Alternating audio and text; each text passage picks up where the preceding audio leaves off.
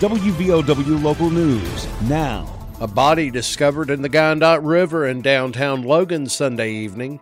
I'm Aaron Stone. The body was discovered in the water directly behind the Exxon and Plaza Lanes bowling alley just before 7 o'clock Sunday evening. It was Brandon Workman's first day at the Little General store in downtown. He said a person came into the store and reported seeing something in the river. Walk out, go over behind the dumpster behind Subway at Little General, find a body in the river. State police are in charge of the investigation, along with state police troopers. City of Logan police, the Logan County deputies, and the Division of Natural Resources responded to the scene. First responders on the scene said the male body was unidentifiable when brought out of the water. Reportedly had been in the water for several days. WVOW Logan. Medical emergencies are never expected. They just happen. And when they do, it's critical to know that the skilled emergency medicine specialists and advanced diagnostic technologies at Logan Regional Medical Center are nearby. With imaging, laboratory, and surgery services close, you have access to all the resources you need for high-quality emergency medical care. Logan Regional Medical Center. Be well, live well, that's why we're here. For more information, visit loganregionalmedicalcenter.com.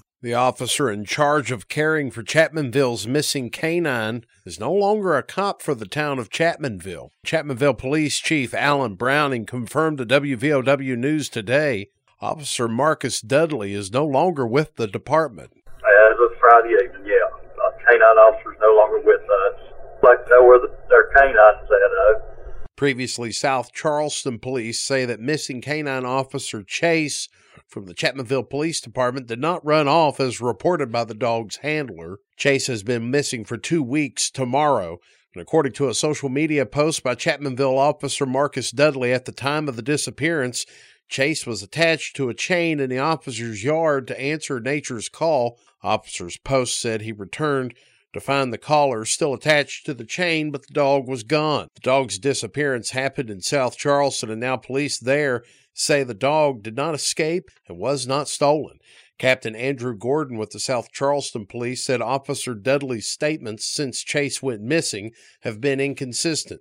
Chapmanville Police Chief Browning says the dog is still considered missing and any information should be forwarded to either South Charleston, Chapmanville Police Departments, or both. A freeze watch goes into effect early Tuesday morning around 2 o'clock, will last all morning. Frost and freeze conditions can kill crops and sensitive vegetation around the house and possibly even damage unprotected outdoor plumbing. Coca-Cola workers set for a possible strike after rejecting a new agreement with the company. That unanimous no vote came about Sunday with Teamsters Local 175 at the Union Hall in South Charleston. Teamsters Local 175 President Ken Hall says Coca-Cola hasn't followed through with language in contracts before. They've agreed to language that we put into a new contract that says, if we ever get one, that says they will agree to abide by what they've agreed to. It's just ridiculous. Current contract expires Tuesday, impacts about 100 Teamsters drivers.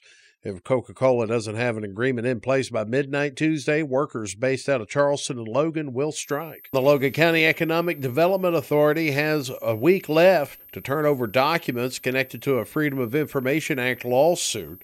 Logan employee, grant facilitator for Logan County, Christopher Trent, filed the lawsuit back in September over a Freedom of Information Act request, or FOIA, that wasn't adequately answered. Trent requested bank statements, canceled checks, agendas, and minutes of past authority meetings, as well as a list of properties owned by the authority and rent paid to the authority. Logan County Chief Circuit Judge Josh Butcher gave the Economic Development Authority 2 weeks a week ago to turn over the documents. The authority has until May 2nd to turn over the files or be in contempt of court.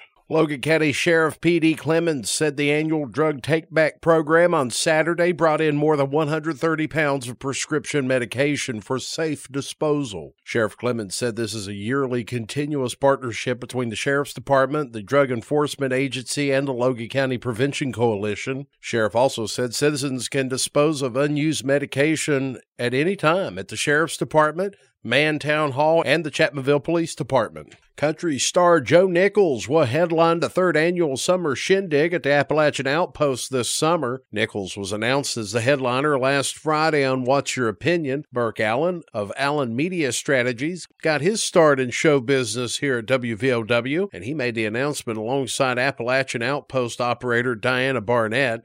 Like Burke Allen, Joe Nichols got his start as a DJ at a radio station, Beaver 105, in his hometown in Arkansas. Nichols says he worked many jobs to break into music. He said it made him more hungry for success. That's what gave me the fire to be good at something. I was really bad at a lot of things. But, you know, that's one of those things when you move to Nashville and you're like, how do I, you know, get an opportunity to play music in front of people?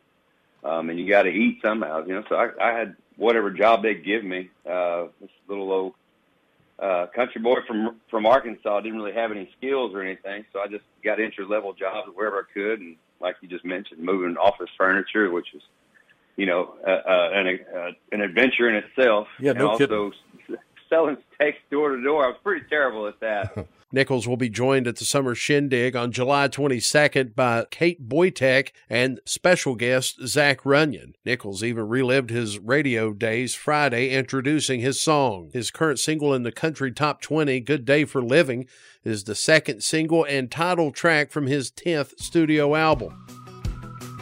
Get local news on demand at WVOWradio.com and on your smart device.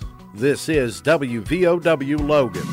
Little place is a little bit understated, yeah, the OJ's always concentrated. AC's broke, so we gotta sleep naked. It's a good day for living. Swear all my jeans got holes in the pocket, yeah, the money falls out as soon as I start walking. Good thing the sunshine don't cost nothing. It's a good day for living. Living it up, living it right, living easy. Here's the Coalfields forecast from the Storm Tracker 13 Weather Center. I'm Storm Tracker 13 meteorologist Chris Knoll, and we're seeing a chilly start to the work week over the coal fields of West Virginia. High temperatures for today look to be around the upper 50s, about 57 degrees, and we'll see mostly sunny skies for the afternoon hours.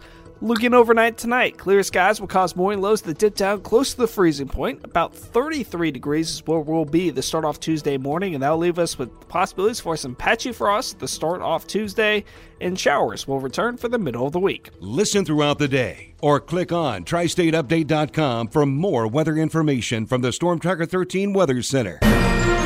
The Coalfields start the day with the morning news. Public Service Commission could make a decision by the end of the day tomorrow when it comes to the future of the Pleasance Power Station. The PSC took several hours of testimony during an evidentiary hearing back on Friday. Mon Power and Potomac Edison want a year to review whether they should take over the plant on a permanent basis. They'll ask the PSC to okay a surcharge on their customers for the next year. The morning news, weekdays, starting at 6 a.m. on WVOW.